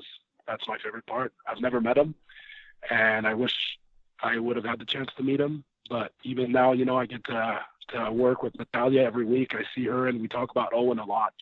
And everything she tells me about him just, makes me a bigger fan of Owen Hart, the man, as well as the performer. Kev, I'm going to pay you a compliment, and then we're going to let you go here. Your versatility as a performer, Festival of Friendship, the stuff with Jericho, very funny. The violent stuff that you do, that dichotomy. Owen could do that too. Owen could give you the sheer violence. He could give you the anger. He also has the lowest key, funniest line in the history of wrestling, Survivor Series 94. After he gets his family to throw in the towel, lose the title to Bob Backlund, he goes, "This is the greatest Thanksgiving of my life." And I remember 11 years old, I was laughing my ass off, Kevin, at that line. The greatest thing, just cost his brother the championship. Greatest Thanksgiving of his life. Kevin, you're awesome, man. You've got an amazing mind for the business. I'm not telling you anything that you don't know. This was an absolute honor and privilege for us. Thank you very much. Go out there and kill it this Sunday night. Hell in a Cell, WWE Network against Shane McMahon. Thank you so much. All right. Thanks a lot, guys. I've got to say about that Kevin Owens interview, I've conducted a lot of interviews in my life, pro wrestlers, athletes, etc. I don't think I've ever talked to a sharper, smarter person than Kevin Owens. And I mean that sincerely. Brian, he's operating on a different plane than most people that we talk to. He almost sounds enlightened, if that makes sense. He gives you that, you sometimes say, this can be Shakespeare when it's done really well. Well, he's sort of operating, it seems, on that level, like a virtuoso on guitar who's not playing chords and notes, right? He's playing colors and sounds. That might sound like a hyperbole, but I really think you got a peek inside his mind to see how he operates, how he envisions the business, how it relates to him. It kind of sounded at first when he said, well, I don't really look at it like, good guys and bad guys, heels and villains. Sounded like, all right, we're not on your level. You're not going to speak with us. You hate when we use words like mark and pop. But then I realized, no, it's because this guy isn't thinking of the black and white brushstrokes of how people look at pro wrestling from the outside looking in. This guy's deep inside, and he's really smart at what he does. And he was great. So many great answers. And how about his stuff at Owen Hart at the end? That was just sensational, man. I was kind of getting the chills listening to him talk about Owen, and he's just, again, so damn smart and so damn in control of what he's doing. And how about his answer about Sami Zayn, where I had to ask him, and look, you guys listen to this podcast, I killed the Sami Zayn Owen stuff a couple weeks ago. So I kind of had to ask him. I can't not ask him about Sami Zayn. And he kind of gave a roundabout answer when he's going, well, first, no one deserves anything. He's right about that. And then kind of said, when Sammy's time will come, it will come. And until then, it's not going to come. And I just thought that was pretty matter of fact. I don't think he said it with malice. I don't think he said it to insult Sami Zayn.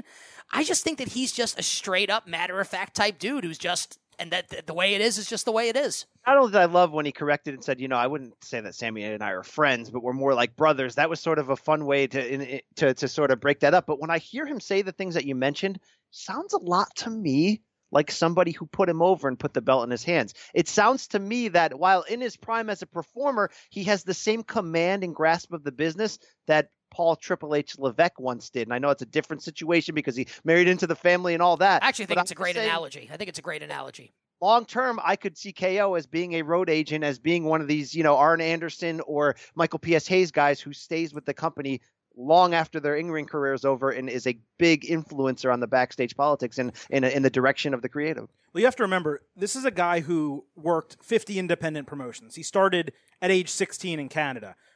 He's held titles, all across the country. He has worked and earned, and so has Sami Zayn, to his credit as well, but he has worked and earned every shred of success that he has right now. So what he's saying is, I know that my brother, Sami Zayn, has done the same, and I think he's going to get there as well. Maybe not 2017, maybe it'll be 2019, but you just made a really good point, BC. I think KO is in the position now, and will be in the position the next time he gets the title, to put Sami Zayn over as a face champion. He can finally get that comeuppance. They can finally make Sami Zayn the champion. And if they really do a 3-4 year build going back to NXT 5-year build and Sami Zayn finally wins, can you imagine? You're talking possible by then Daniel Bryan level pop. I was going to say, if they do it the right way, would have to be handled with the Daniel Bryan gloves to make that work. But that's one hell of a future booking, and look to the future of how KO would let his own life story come full circle and give back to the guy that has made him so many times. Wow, Nick, we just made a moment there. Yeah, did you feel that? And hope you guys enjoyed the interview with Kevin Owens as much as we did. It was gold. I really love talking to KO, and KO will be main eventing Hell in a Cell coming up this Sunday night from Detroit on the WWE Network. Again, we are plugging the event. Why? Because WWE gave us Kevin Owens, damn it. So this Sunday night, 8 p.m. Eastern, WWE Network. It's Hell in a Cell live from Detroit, Michigan. Let's break it down. We're going to skip past the stuff that needs to be skipped past. The only thing we'll say about the kickoff show, Gable and Benjamin against the Hype Brothers, Mojo Rawley and Zack Ryder. I think this will probably be when these two split. They've been teasing it for quite some time. Bri, will we see that? We should, because it's getting ad nauseum at this point. But yeah, not enough to move the needle. I'll be watching like I will be, but I'm not going to say I'm going to be feeling anything on the inside. All right? That's the truth. So Bobby Roode and Dolph Ziggler. I actually liked what they did on SmackDown on Tuesday night. Ziggler came out and cut what I thought was actually a pretty good promo on Bobby Roode, saying, "You're nothing but an entrance." And then Roode does the exaggerated glorious deal here. I'm worried that Roode's just going to go over, which, I mean, they kind of have to put Roode over since he's new on the main roster. And I don't know where Ziggler's going to go from there, but Did they have to put AJ over against Chris Jericho in 2016? They didn't. So you think there's a chance Ziggler wins this match? I'm saying if he doesn't then he's the same frustration we have with Bray Wyatt. He's the performer version of Bray. If Bray Wyatt is all about like the promo and the storyline, then Dolph Ziggler is the in-ring version of Bray Wyatt, if that's the way it's going to go, where it's stop and start. Every time you think you got a new angle that's going to push Dolph to the top, no, he has to job again. I'm saying that they could make this work where you get both guys over and Dolph Ziggler could still be the guy who wins the feud in the end. I'm not going to say that he can win this match. I'm going to say Dolph Ziggler will win this match. I hope so. I really do. I want Dolph to win. It's so that, like, every week we've said, well, the Dolph stuff, it's kind of lame, but if it pays off, it'll make more sense. We're still in that mode because this week I wasn't sold that it was great. I still need to see a payoff in this, and I hope we get that payoff on Sunday, and I hope Dolph goes over because he needs it. I mean, come on, the guy needs it. The guy, you guys may love Cesaro and do that whole he should be a star thing. Well, I'm doing that thing for Ziggler in the back of my mind every single week. And I think by the way, Ziggler, you have more of a case than you do with Cesaro, and I love Cesaro, and I would admit that. I want to take a second here to fully appreciate the comedic stylings of Rusev, because the guy is a great in-ring performer, and he's been great as the brutal, devastating, dastardly heel. He is really, really funny and understated humor on the microphone when he goes, Randy Orton ruined Rusev Day the whole concept of Rusev Day is really funny, and I think they're going to keep going with that because he goes, there will be more Rusev Days, more celebrations. The guy's absolutely hilarious. I'm actually kind of buying this Rusev Randy Orton program, Bri. I'm buying everything you said about Rusev, and every time he says Happy Rusev Day, I pop and have that same feeling of, man, he should be doing more. But no, I don't care about this feud. They haven't given me any reason. What's the storyline? There is none. And I'm sorry, Randy's coming off of the Jinder run that was kind of underwhelming, and so is this one. I'm not trying to be that guy. No, you're being honest. I have a lot of positive things to say about this pay-per-view and SmackDown. This is not one of them. This is a waste of our time. It is not a waste of time because it's been entertaining in the lead up. You were not been entertained by what we see in the last couple of weeks. Rusev is extremely entertaining. This match will be a waste of time. No, because the match is going to be good though. They're both good workers. It's not going to be They did the 7-second at SummerSlam. They did the 9-second on SmackDown. They're going to give these guys some time. The match will be good. I just don't have any There's other things on this card I care about. I just don't have desire to see either of these guys against one another. I want to see Rusev in something more meaningful. And Randy, you got some kids, man. Take a couple months off. Come back. Wow. How about Silver King going to Randy Orton? I'm kind of obsessed, by the way, with the insertion of Aiden English into the Rusev stuff. I don't know why. Aiden English absolutely.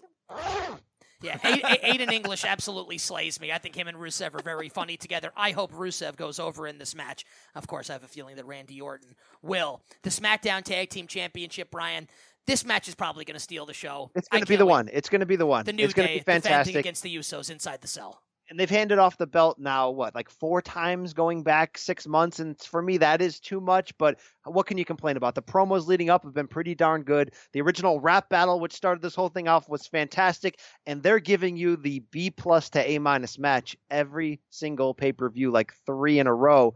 It's going to be 4.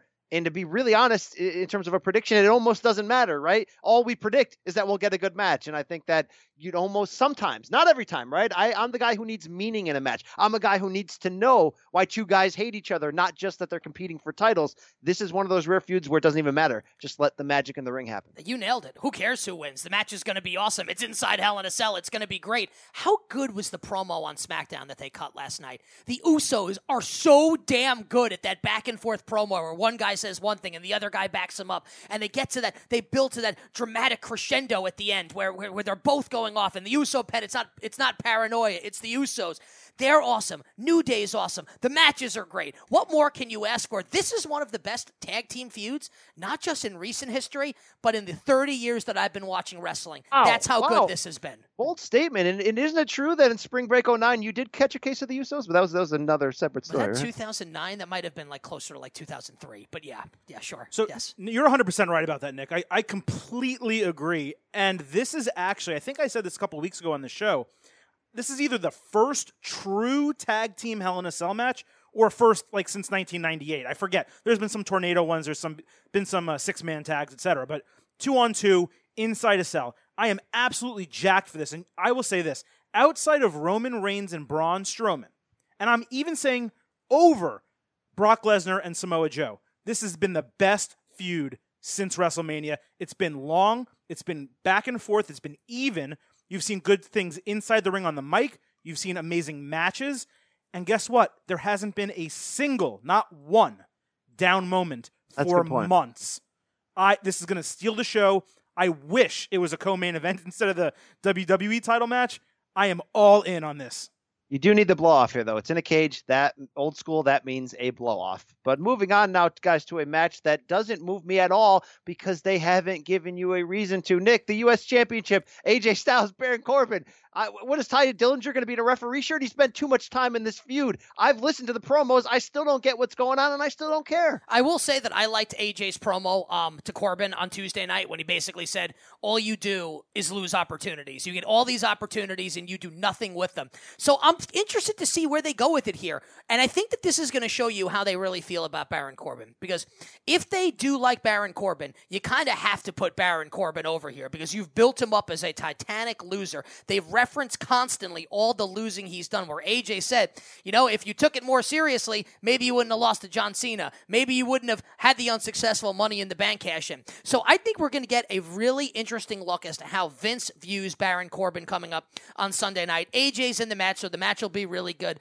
I kind of don't know what's going to happen here. I could see it going either way, and that intrigues me. So Bri, am actually kind of into this, Styles against Corbin. You may have pulled me back in. You gave me a reason to see. You put some stakes on it. It's not storyline stakes. You put real life stakes on it. You said we're going to find out if they actually care about Baron Corbin. That is something to look out for in this one. Because if they don't care about Corbin, and if AJ goes over clean, what the hell do you do with Baron Corbin from here? Because he will have lost quite a bit since winning Money in the Bank. Make him Sister Abigail. I'm just spitballing here. I got to tell you, I think they could do worse than that. I mean, I don't know how he would go over as the sister with the female, but Baron Corbin might not be so bad with Bray Wyatt. That's actually not a bad idea. How about the SmackDown Women's Championship? I will shamelessly be pulling for Charlotte Flair. Why? Because she came on our show last week and she was sensational as she challenges the champion Natalya. I don't like anything that sounds like you pulling during a women's match. I'll just say that right there. But I will say that look, Charlotte's got to win. That hasn't happened, by the way, since the days of Sable and Tori Wilson. So yeah, it's been a long time. Very, very good point. It's got to be the belt's got to be on. There's no real storyline, right? That's kind of the problem here, but you can fix it all by putting the belt back on Charlotte. That's where it belongs. Like shout out to Natalya for doing well, but there's not, again, a real storyline here. And this week on SmackDown showed you that there's nothing to care about outside of seeing Charlotte with the belt. Charlotte wins the match. Carmella cashes in Money in the Bank afterwards. Carmella becomes the champion, and then Carmella and Charlotte embark on a feud, which will also feature James James so? Ellsworth. You think they're going to break glass here, and we're going to see the briefcase? I think that we'll see the briefcase coming up on Sunday night. Can I toss something else in here too while we're at it? And I'm happy that I've remembered this because I wanted to mention it. I really, really, really like the Corey Graves, Byron Saxton dynamic on SmackDown. I think that SmackDown announce team has gotten better since Corey Graves took over for JBL. And Graves is so damn good because remember what he was saying during the tag team match that Charlotte was in with Becky Lynch, where he doesn't like that Charlotte and Becky are such good friends and Charlotte isn't the vicious queen that she once was. I thought that was terrific. So little things like that and the byplay with him and Saxton where I forget what the exact line was, but Graves says something to the effect of, like, who doesn't want to be a part of this? And Saxton goes, I would love to. And Graves goes, well, you can't. And he goes, you never let me be a part of anything. They are developing a pretty good rapport, those two, Graves and Saxton. I don't know if you guys agree or disagree, but I was struck by that on SmackDown and felt like I needed to bring it up. That whole trio also, he's really good with Tom Phillips as well, and they, previously worked together. So I agree with you, actually. I agree with that. It's a more comfortable spot SmackDown is. And I think I may have even said it when it happened, but SmackDown's a more comfortable spot for Corey Graves than Raw. That doesn't mean he's not great on Raw. He is great on Raw, but he's better on SmackDown. And I want to give a quick Tom shout out. Phillips We don't have time for the DM segment this week, but I did get a DM slide from @Daniel Greer where he basically asked, do you think Graves could pull off the announcer/manager role because he's so good on the mic? And this was in reaction to the death of Bobby Heenan, RIP. I think he's good enough, guys. Yep. I think he's good enough, too. Definitely. There's no question about it. I know Silver King doesn't think this next match is good enough, and he might be right. Jinder Mahal defending the WWE Championship against Shinsuke Nakamura. Guys, what are we doing here? What are we doing here? Yeah, that's the thing. What are we doing here? If the belt doesn't fall in Shinsuke's lap finally, there's no other outs. Adam, there's no other ways that you could keep the belt on Jinder, right? Like, it's a lose-lose. So Jinder Mahal retains the title, right? And they are going to India in December. And they're going to right? India with the Raw brand, so you would want your other champion on that show. So he retains, and now Shinsuke Nakamura has lost to Jinder Mahal twice. And Shinsuke also isn't really getting over on the mic. And what have you done with him? He's now the artist, the rock star. He can't beat Jinder Mahal. Let's say Shinsuke wins. What's Jinder Mahal now? He's a guy who held the WWE Championship, who no one thought did a good job, now doesn't have the title. So why would you care about him at all? Because you don't like Jinder, and I like Jinder. No. But you color everyone with this brush as if everyone hates Jinder Mahal. I don't hate Jinder Mahal. I like Jinder Mahal as a person on this podcast. He gave us an incredible interview. I think he has some talent, but he is not talented enough in the ring or on the mic to carry the most prestigious championship in all of wrestling. This isn't the Universal title. It's not the U.S. title. It's not even the IC belt, which for me is number 2 most prestigious. It's the WWE Championship, and Jinder Mahal is doing a terrible job with it because he never should have had it in the first place. Well, that's your opinion. I disagree with that. Well, it's weird. It's a weird dynamic. I love Jinder, and I love seeing him get to overachieve, but I hate, like Adam says a lot, what it does to the hierarchy of the belts, Correct. The meaning of the belts, and the overall brand. And I think it's been a Groundhog Day run of promos, and now it's a Groundhog Day run of title defenses because you are out of outs to justify him winning again. The cheating angle's been played out with Randy Orton so many times, and then with Shinsuke, there's nothing left. There's really nothing left. Like, if they let him win clean occasionally and built him up as like, hey, he's dastardly and this new finisher is devastating, okay, like, I still wouldn't maybe like it as much because I don't think he's good enough for a 15, 20-minute match. But if you put him over clean, okay, at least you're building someone. They're not building anyone. He's not even a good chicken crap heel. See, I actually have enjoyed the promos leading up to this, mostly because of the involvement of the Singh brothers, and I do fully admit that. And again, the Sings are great. When they come out and they do the Shinsuke hand motion, like mocking him, it's very funny. I think they're hilarious, and they have added a lot to the proceedings here. Interesting noting about Nakamura. He can't talk, obviously. And like when I say, like sometimes we say like Cesaro can't talk, like Nakamura actually can't really speak the language. So like that's actually, we're being truthful when we say that. He still got cheered quite a bit on SmackDown. He's butchering his lines, like he's clearly like trying to remember them. He still got cheered though, so the crowd is still pretty into him here. I am willing to give this one shot here. Let's see how this goes. I got a feeling that Jinder's going to win and Jinder's going to retain. And then the question becomes, what do you do with Shinsuke Nakamura from here? So I'm actually fascinated to see how this plays out and how the match is going to be. This is the one thing that I forgot to say. Don't you want Shinsuke Nakamura, when he does win the WWE title, to beat someone good?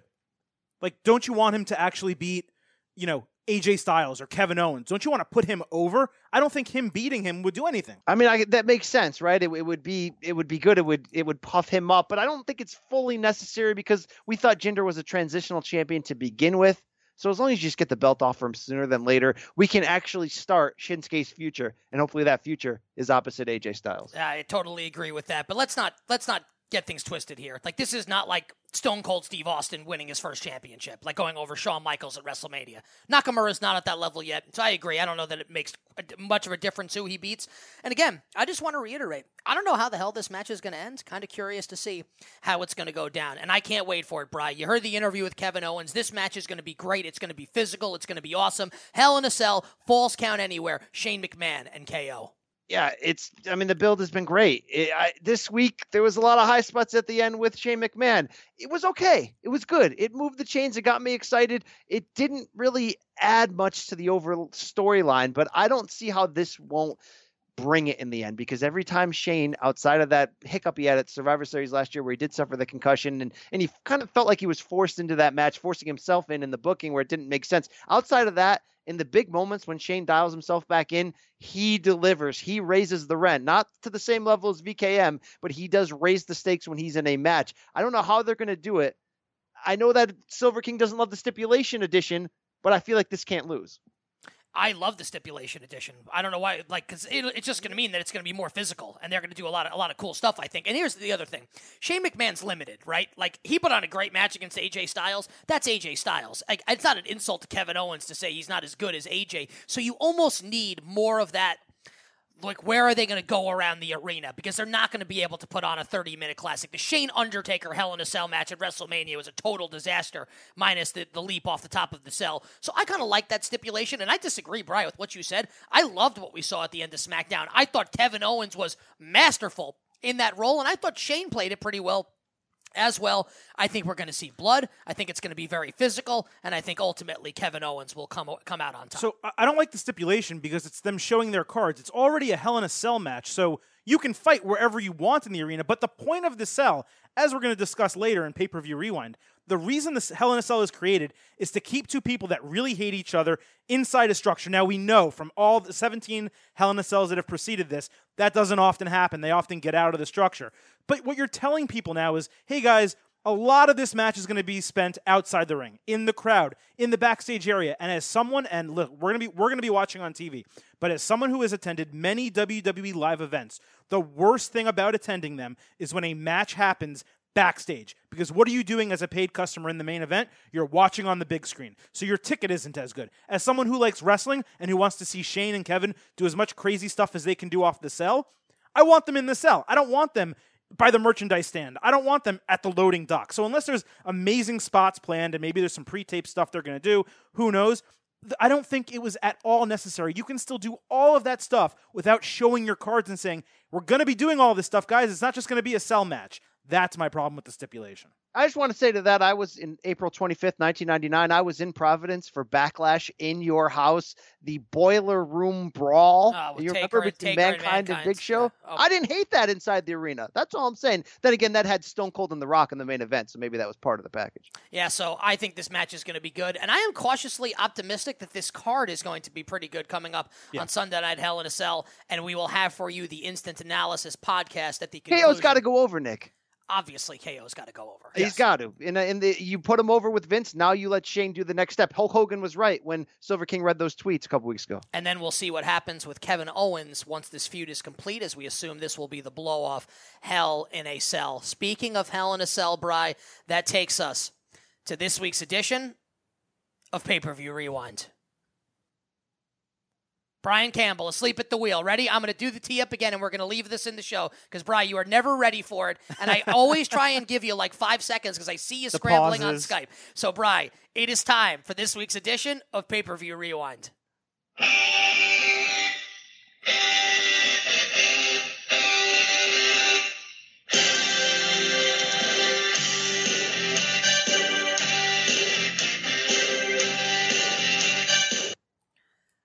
I thought that this was a great choice for this week's edition by the Silver King.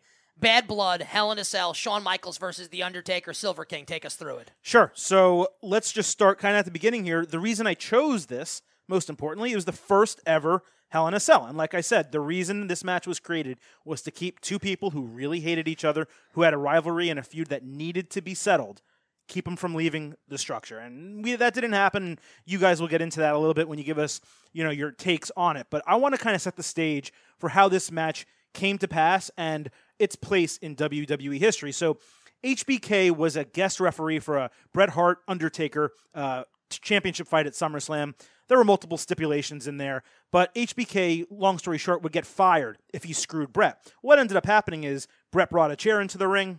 HBK swung into Bret, he ducked, hit The Undertaker, and he had no choice but to count 1, 2, 3 and get Bret over The Undertaker in that match. So Taker he responds by beating HBK within an inch of his life at the following In Your House. But that match is a draw. So then they set up the Hell in a Cell to ensure that there's a victor. After this match, guys, what happened? HBK, Shawn Michaels, Survivor Series 1997, the Montreal Screwjob. So this is dead center in one of the most important rivalries in WWE history. It had Bret Hart, it had The Undertaker, it had Shawn Michaels, and it had someone else as well. So BC, talk to me. What was your reaction to watching Bad Blood 97 again? Holy crap, guys. I mean, look, we're always really honest with the listeners here. In my 80s fandom, I can remember every moment, every second, every word, every facial expression. My 90s fandom, especially the late 90s on the other hand, right? I want to talk to Samson a few 100,000 times. Can't really remember all the moments. It's sort of how the human body works. I knew the ending of this match. I knew the pay-per-view from watching on my black box back in the day in Naugatuck, Connecticut. I forgot everything that happened in the middle of this match, and I popped and marked out as if I was watching it for the first time. Some of it came back to me. Some of it is just a blur from back then. This was a hellacious and incredible match. So many things I could point out, so many big moments that we're going to mention. The performance level, the storyline. Look, it's really hard sometimes in these gimmick matches involving a cage to tell a really great story. A lot of times it's spot heavy or it's just violent heavy. This was both of those, yet played out in this perfect storyline where it just kept escalating and getting better. And yes, they used the violence and the spots to make those leaps, but it was constructed and sewn together with such brilliance. And Michael's blade job, just for example, just that blade job, timing was perfect. The thickness and volume of it was perfect. That blade job spoke love thickness so and much. volume. I know you love the thickness and the volume. I mean, it spoke so much about the effort Michaels put in and how dangerous that match was. I could not have popped any more, guys, and it may have been a slow start like a lot of these matches are, but everything all changed with some one spot after another, and it changed for me with the pile driver on the steps of Undertaker. That started to signal a turn of events where this thing started to get nuts. This might be the best match in WWF history. For me, the best match is actually another Michaels-Undertaker match, and this is going to be a larger point that I'm going to make. WrestleMania 25 is my favorite wrestling match of all time, with all apologies to Omega, Okada, and the great trio that they put on the trilogy this year. WWE has always been my favorite thing. I watch Michaels and Undertaker their whole career. For me, Michaels Undertaker at WrestleMania 1 from 25, the first one, not the career match at 26, but number 1 at 25 is my favorite wrestling match of all time. I'll be honest, this match might be better than that one. This might be the best match in the history of the medium, in the history of professional wrestling. That's how good this match was. And for me, this match is better than Austin Bret Hart, the street fight at WrestleMania 13. I think this match... I'm going to have to agree with you, and people will want to fight you for that statement, but holy crap, it kept getting better, Nick. I didn't think it could be this good. This was Shawn Michaels' magnum opus. This is the greatest performance in the career, the legendary career of my favorite wrestler of all time, the Heartbreak Kid, Shawn Michaels, because it brilliantly ties in so many different things together about his character. You've got his smug, smarmy, dismissive personality when he beats up the cameraman in hysterical fashion. And how about that brilliant bit of storyline booking where it doesn't seem to make sense? Why is Michaels beating the crap out of this cameraman? Like, he got in his way, so he punches him, right? That's funny as it is. But he keeps going back to him. And Bry, play it for us, Bry. What happens as a result of this?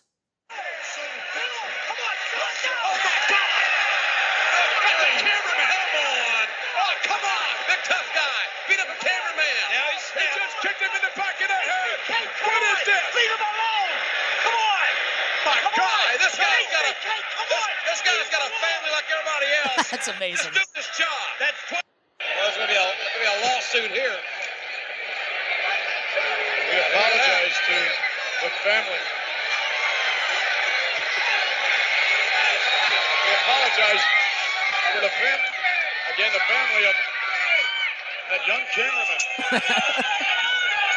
who just senselessly battered by Michaels. You know, we might want to get some medical attention and for the cameraman. I don't know if anybody can. How about that selling right there from both Vince and JR? Those were separate moments spliced together, but how about the selling there of what that spot did and what it meant? I mean, that's for 97, that's like next level stuff. And it was, for me, it just kept getting funnier and funnier and funnier and funnier. It was awesome. And it turned out to be a brilliant plot device because they had to get the cameraman out because in the storyline, he's brutally injured. And that's how they end up getting out of the cell for the first time is because Michaels, as they're bringing the cameraman out, Michaels barrels out. So that was brilliant. So you had the comedic relief in this match that was really sensational. But back to Michaels here and his performance. So not just does he give you the comedy, but he takes bump after bump. He bumped his ass off in this match. He must have been sore for months after this match because he just bumped like crazy for The Undertaker here. Several just major shots. The chair shot at the end, going through the table, back body drops onto the top of the cell, a press slam on top of the cell. Like, this was incredible stuff from Michaels. And Undertaker also provides a great foil for Shawn Michaels. Undertaker is obviously not at the level of performer as the Heartbreak Kid, Shawn Michaels. He can't be. He's too big. He's limited. But these two always had on-screen magic. They gave you 3 of the best matches in the history of professional wrestling. Bad Blood 97, WrestleMania 25, WrestleMania 26. This match was, dare I say it? I think this match was close to perfect. And even with the finish, Bri, which I'll let you get into here, it dovetailed in with the story that was being told. This might be the best professional wrestling match of all time. I want to ask you, because you mentioned something good. You said this may be the best performance, the magnum opus of Michaels' career. So are you saying, in a sense, that the first Undertaker match at WrestleMania with Michaels was almost 50-50, them pulling themselves together to produce arguably the greatest match ever, but that this match was more of Michaels? That Taker was great, but I texted you something. I said Michaels in this match is A+++++, where Undertaker's pretty damn good, like a B+, and it was almost like he lifted Undertaker up to a higher level. See, I don't know that I would say that. I think it's different because the story was different, because the story at 25 was, can Michaels end the streak? And no one had ever kicked it. Now, Kane actually, and we'll get to Kane in a second, kicked out of a couple tombstones at WrestleMania 14, which came up later in 1998, the next WrestleMania after this Survivor Series. But no one had really kicked out of the tombstone prior to Kane. And when I remember watching 25, when Michaels kicked out of the tombstone, thinking this is the best match I've ever seen. And then the ending of that match was so great. So it's just different. I don't know that it devalues Michaels' performance in that match. I just think that it was a different story in this match as opposed to that one. You have to remember here, the story of this match, the purpose of the match, outside of the last part, which we'll talk about in a minute, was getting Shawn Michaels to Bret Hart so they could have that match that they had been building for months. And they also, and this is where I'll bring in the end of the match, they also ended the match with a 6-month build that culminated, BC, in this moment.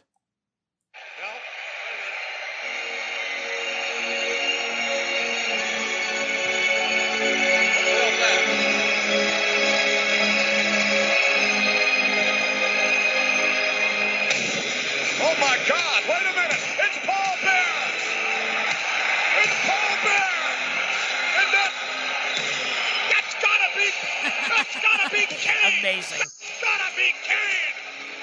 You're talking about a historic Vince McMahon call right there. That's got to be Kane. You're talking about the music set that stage, though, Adam. That yes. call and that moment wouldn't have been as good. That music, if that music wasn't brilliant in the timing of it and how it's like a church organ, but it leads into destructive, almost like satanic rock. I mean, everything about that reveal is perfect. Classic Vince. He didn't say it's got to be Kane. He said it's got to be. It's gotta be Kane. It's classic Vince McMahon. Kane rips the door off the cage, obviously, which is gimmicked, rips it off, gets in the ring, tombstones the Undertaker. Michaels puts one arm over him. Earl Hebner does the exaggerated 85-second free count well, for let's dramatic give Hebner effect. credit. He had gotten bumped when Kane ripped the door off. He threw Hebner into that cage so damn hard. Like, that's a top shelf bump that Hebner took there.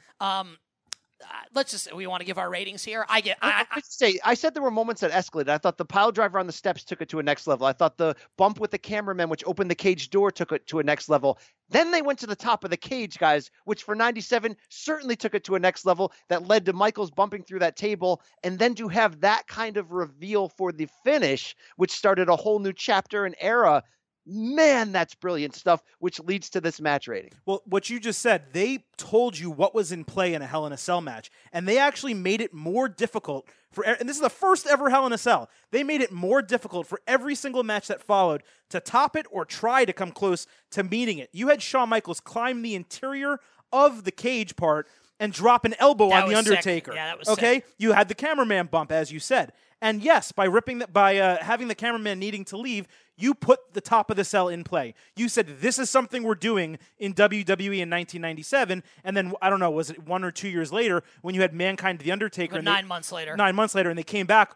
Well, how are you going to, Mick Foley, hey Mick, how are you going to top doing a bump from the side of the cell into a table? Oh, think about the timing here. You know, October 97, guys, right in the middle of the Monday Night Wars, 1 month before the Montreal Screwjob, which for, the ratings didn't officially change until early 98 when WWE stopped that 83-week run that Nitro had been on. But certainly this is one of those moments that shifts the gears. If you watch this pay-per-view, then you're like, holy crap, Nitro has the bigger stars and they have the better gimmick with the lead NWO, but WWE is giving you top shelf brilliance in terms of the storyline. They won the war, guys, because they dominated in what really makes wrestling work, grabbing your emotions and just playing with them. WCW in the end was more about, we have a glossy storefront, but the substance is not really there. Look at what they did with less. And we know that's a story that's been told many times in the mythology of the Monday Night Wars, but this was a great example of doing more with less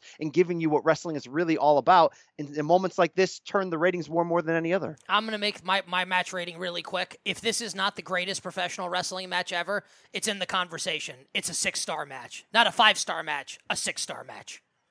Well, Meltzer gave it 5 stars, and that was certainly, welcome for 97 or for now. By the way, but just for posterity, are we capping our match ratings at 5, or can we go above 5? Well, I think this is what I was going to say. I don't like that Meltzer went above 5. I thought that he kind of played himself with the Omega Okada thing by maybe if you went 5 1/4 for that first Omega Okada, then you're like, okay, that was so good, it has to be a next level. But by going 6 and 6 1/4, I thought he kind of blew up his own scale. But with that said, Nick, this is 5.5 at least, right? Like, this is better than your average 5-star match. And the fact that it holds up so well 20 years later, like perfectly well. I think it holds up better 20 years later than it almost did when you first watched it. Michaels hit a missile dropkick on the floor that we haven't even seen in WWE for another 20 years. It's like, man, does it hold up? I'm going to give it 5.5 stars. I'm going to play in the Meltzer scale and give it 5.5 stars. All right. So in the Meltzer scale, if we're going the 2017 contemporary, then yeah, it's a 6-star match. I totally agree with Nick.